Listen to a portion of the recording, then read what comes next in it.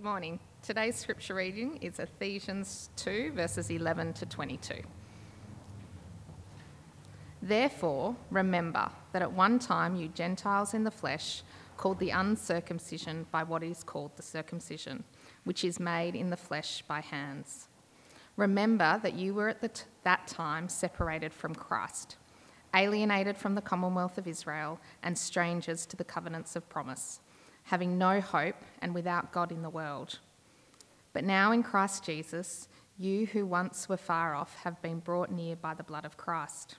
For he himself is our peace, who has made us both one and has broken down in his flesh dividing the wall of hostility, by abolishing the law of commandments expressed in ordinance, that he might create in himself one new man in place of the two, so making peace, and might reconcile us both to God in one body through the cross, thereby killing the hostility. And he came and preached peace to you who were far off, and peace to those who were near. For through him we both have access in one spirit to the Father. So then you are no longer strangers and aliens, but you are fellow citizens with the saints and members of the household of God, built on the foundation of the apostles and prophets, Christ Jesus himself being the cornerstone, in whom the whole structure, being joined together, grows into a holy temple in the Lord. In him you are also being built together into a dwelling place for God by the Spirit. This is the word of the Lord.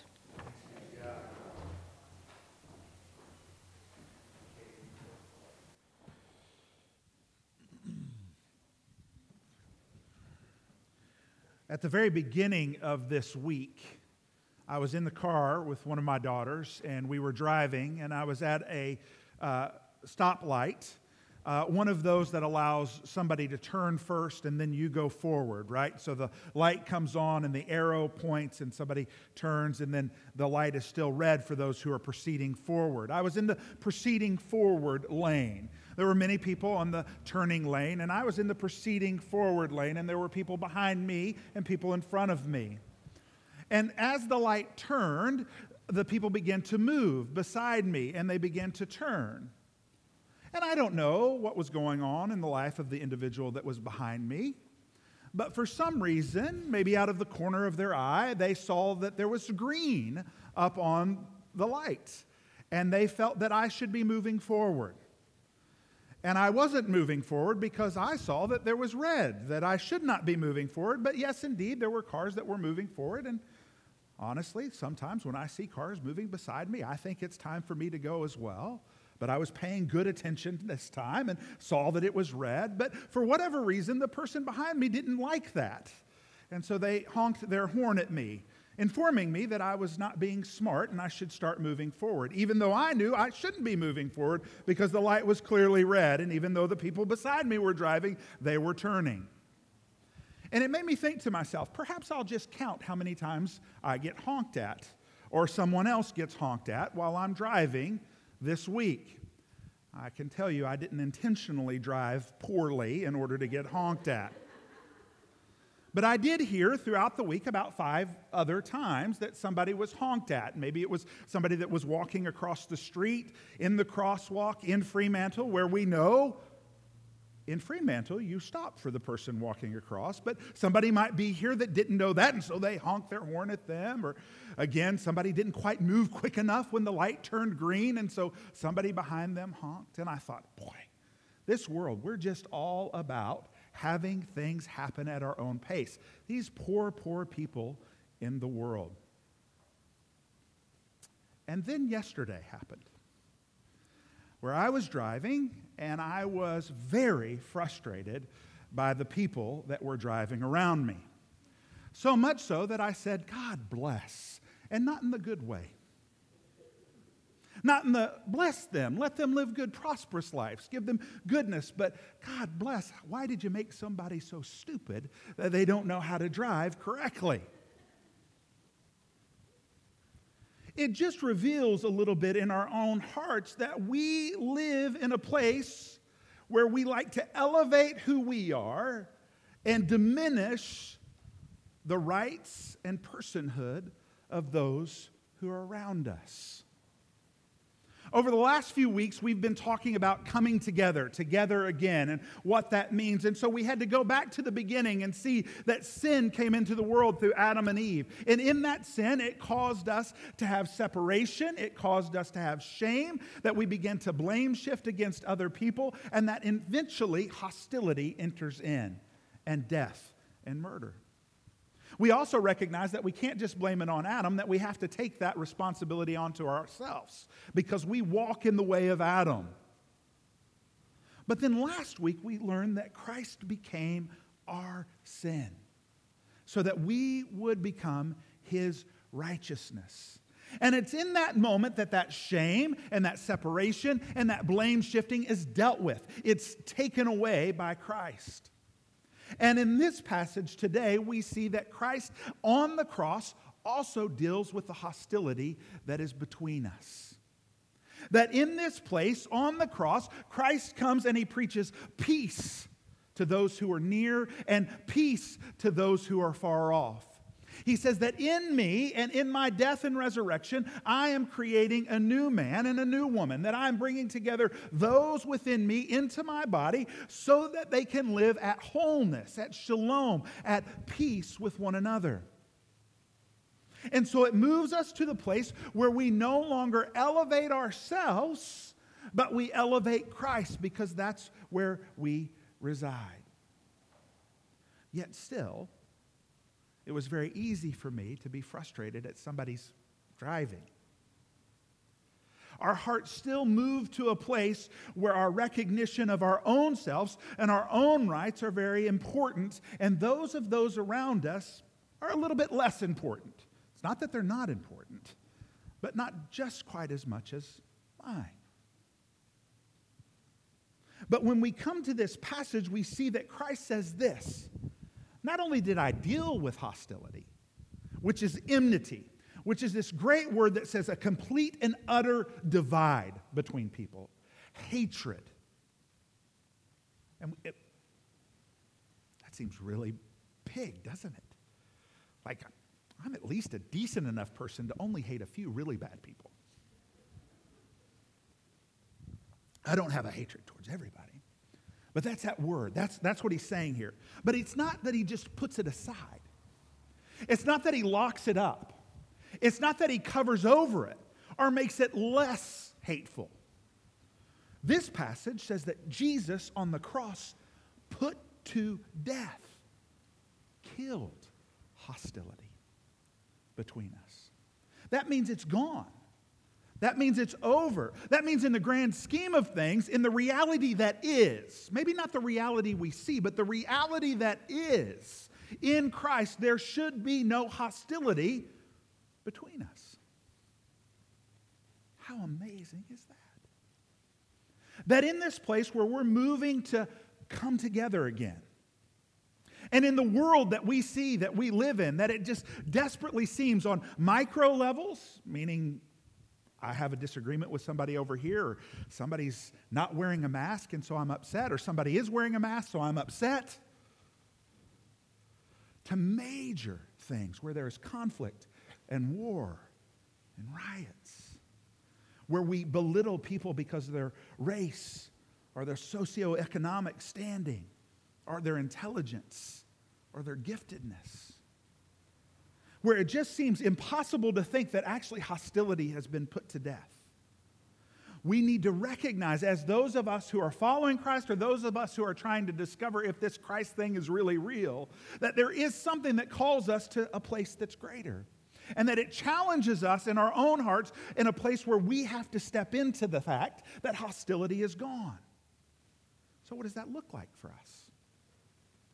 I think the first thing that we recognize is this: that if we know that Christ has killed hostility, that it no longer exists, the first thing that we have to recognize is that God is making one new man. And it's not one new man that he had no clue who it was the human race that was from the beginning. That God is saying, I'm making all things new as they always were and should have been.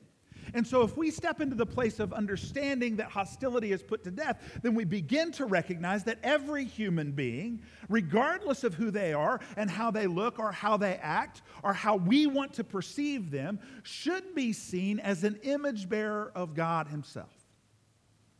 That we begin to look at people differently than just what they can give us or what I can achieve through them, but we see them as just solidly an image bearer of God. That by seeing them, we see the creative nature of God, the steadfast love of God, the fact that God is unique in His design for each particular person, that there is something beautiful to be recognized within them.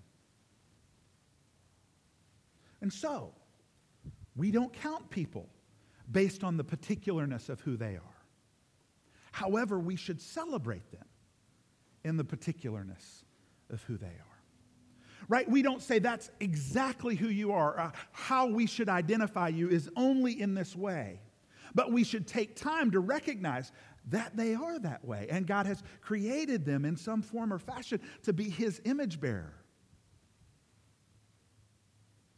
So first, we recognize that all people, and we can begin to think differently about who they are. Not somebody that's getting in my way, or not somebody that's hindering my progress, or not somebody that's not following what I would like things to look like. But instead, just simply someone who is an image bearer of God, the God who pursues us and loves us steadfastly to bring us into whole relationship with Him. But the second thing we have to realize is that, in fact, sin did happen. And so, in our particularness, in who God has created us to be, we're not completely what that is yet. That there are things about me that don't line up with the way God created me to be His image bearer. I mean, think about it. When you're called out by your children in a car because you say, God bless, and they say, are you allowed to say that?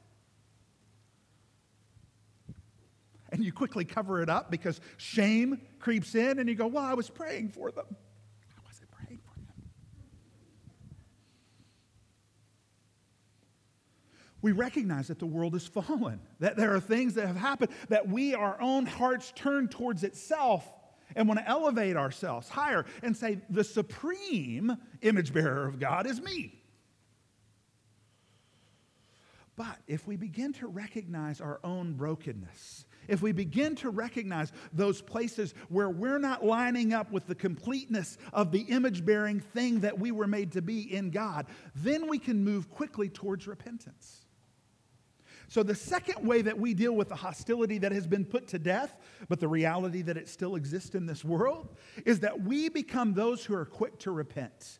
We become those who are quick to say, this is where I have done wrong.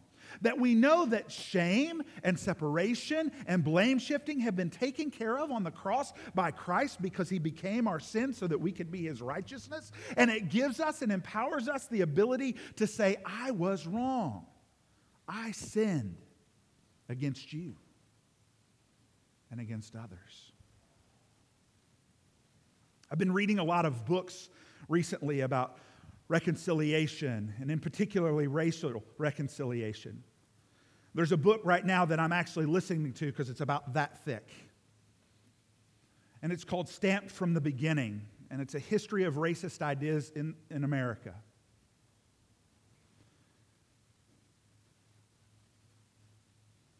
It's very easy for me to look at my life and how I've lived, and to think of people that I've been friends with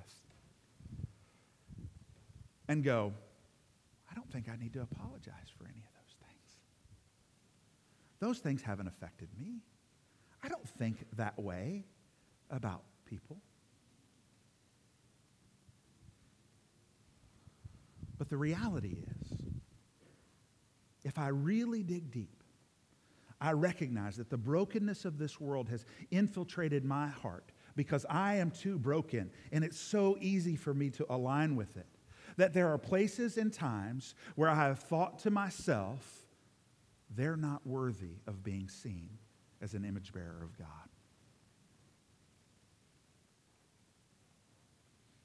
I remember distinctly sitting in an office, asking for help from people. and thinking to myself, I'm me, and I shouldn't have to ask for help. Of course they should. It's in those moments that shame creeps in and we want to hide that and go, oh, no, that's just a one-off. But the reality is I should always be in a place where I recognize how influenced I am by my own brokenness and the brokenness of the world around me, so that I am quick to say, yes, I am the chief among sinners. That's why Paul is able to say that. I can't help but do it because of the brokenness. Please, let me ask your forgiveness. I used to joke that I had the spiritual gift of offense. That's not a joke.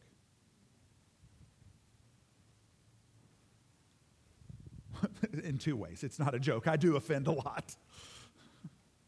But it's not a joke because as a follower of Christ, those who are in Christ, we should always be seeking to live at peace with those that we encounter and to avoid offending them.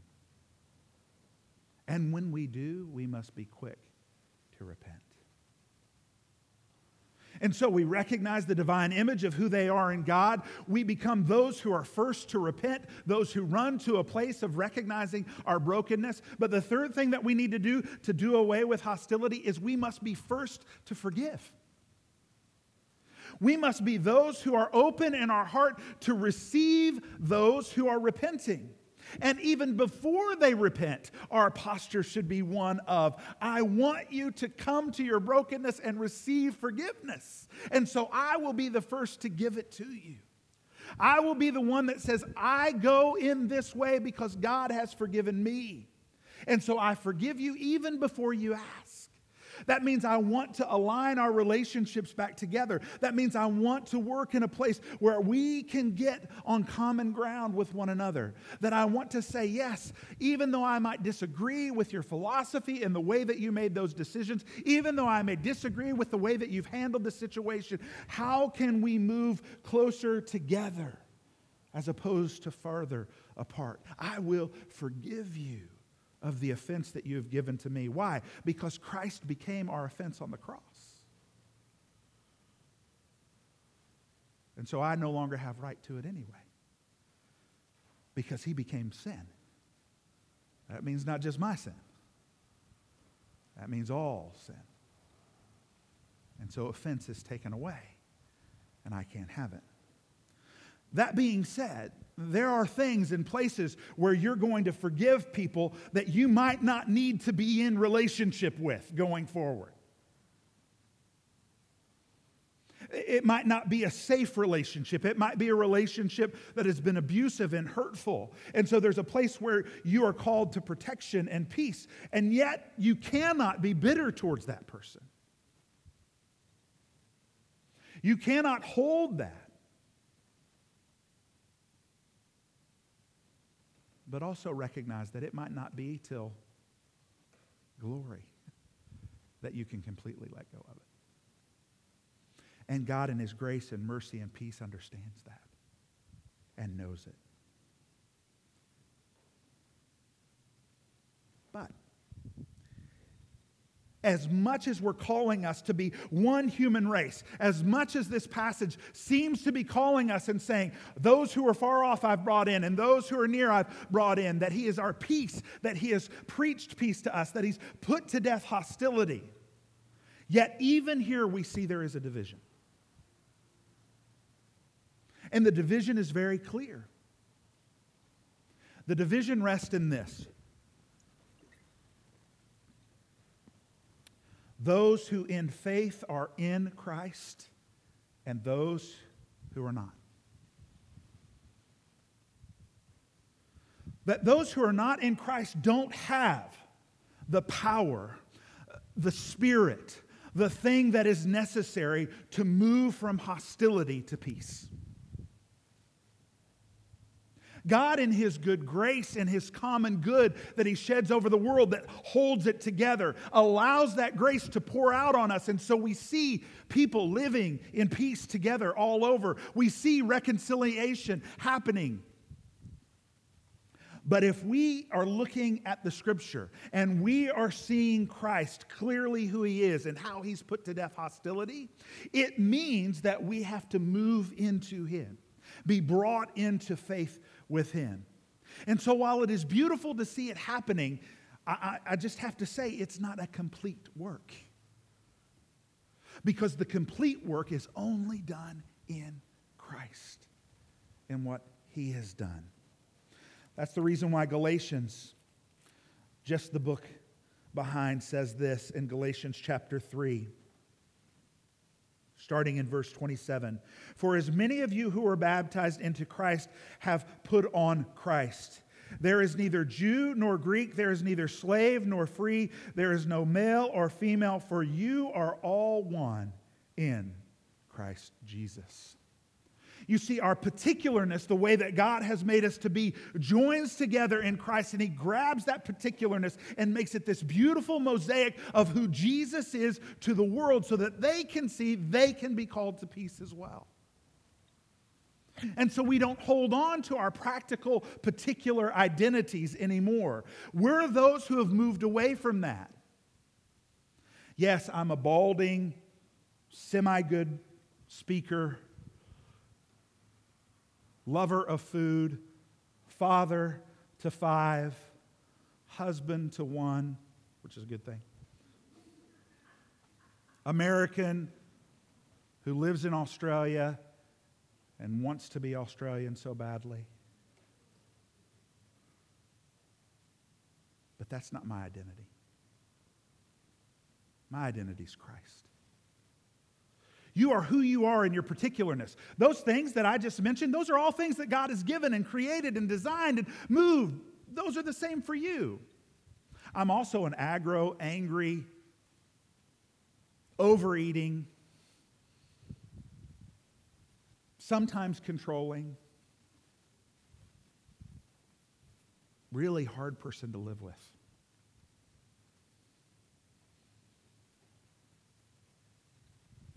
And so are you. And yet God takes that beautifulness and that brokenness and He pulls it together because we are in Christ. And so we recognize those who are the image of Christ, the image of God, image bearers of who He is. We move quick to repentance and we move quick to forgiveness. And what does that cause us to do? It causes us to be the sweet aroma of life, and we become a place of worship as we're gathered in. We become a dwelling place of the Spirit so that God is lifted up and magnified. And so those who are not in Christ yet will be challenged and will be encouraged and will be comforted and will find their placement in Him, so that they can too live in peace with one another and work to move hostility out of this world. One of the craziest things that's happening right now is this idea of cancel culture that's taking place. And I think this actually deals with it well. Because in one way, we should recognize that people need to be able to speak. That they need to have their opinions and their placement of what's going on in the world or what's happened in someone's life. Yet too often what happens is there is a cutting off of somebody because of a mistake or something that they have done. Look, forgiveness needs to be there. And repentance needs to be there. When it is not, then things break apart. Fractions begin to get larger and larger. Divisions begin to be defined bigger and bigger. Until all of a sudden we have each individual group and or each individual person saying, I am by myself or in this group the arbiter of all good and right in the world. And when we do that, we've run straight back to the beginning. And hostility breaks forth. And so the challenge for us, those who are in Christ, is to be quick to listen to hear what people are saying, to find that place of possible common ground, but at the same time, not being afraid to call out where things are broken. Not in order to prove that we've got it right and they've got it wrong, but in order to say, I think I know the way. And that way is Jesus. Walk with me. Over the last several months, there have been lots of riots and things that have been happening in my home country, my passport country. It's scary to watch. Here, there have been some great protests and movements that have happened, and we've been lucky that they've not broken out into violence, and that's very good. But I'm reminded of 1992 in the States. In 1991, Rodney King was driving as fast as he could on an LA highway. He was drunk, and there were cops following him, and he didn't want to be stopped by those police officers because he knew that he would get in trouble. And finally, they pulled him over, and they brought him out of the car, and then they began to beat him. And it's one of the first times that somebody with a video camera captured something that was atrocious happening. And so those men were brought up on charges, and yet after a long trial, all but one was acquitted, and that other one, they couldn't find a way to make him guilty, but he wasn't acquitted. It was basically a hung jury. 2 hours later, riots erupted in LA. 67, 68 people died in those riots. And there was a moment that Rodney King, still recovering from the beating that he had had, still kind of bandaged up, even after it had been a year, because that's how bad he was beaten, came out and said, "Can't we all just get along? Can't we all get along?" Today, it seems like the world says this: no. No. But this passage resoundingly screams out, yes. Yes, we can. Not because we will be in agreement on everything. Not because we will be able to see eye to eye and understand. Not because either micro within our relationships at home or flatmates or business workers, we're going to somehow get it all figured out and we're going to be able to live in peace with one another. Or largely, globally, that systemic injustice and racism will end. No, not because of that. That's not why we can resoundingly say yes. We resoundingly say yes because Christ on the cross put to death hostility. And so we do more than get along. We become one with each other in Christ alone. Let me pray for us. Father, you are holy and mighty. In all that you do, you bring us back into whole relationship with you, with ourselves, with all others, and even the place that we live. Father, we know that these times speak to our hearts and our minds, and it says to us that things are broken and that there's no way we can get along. And so, Holy Spirit, please remind us, speak truth into our lives, that in fact, no, we can and we do not just get along, we become one with each other, built up to bring you glory and honor, Father. In Jesus' name we pray. Amen.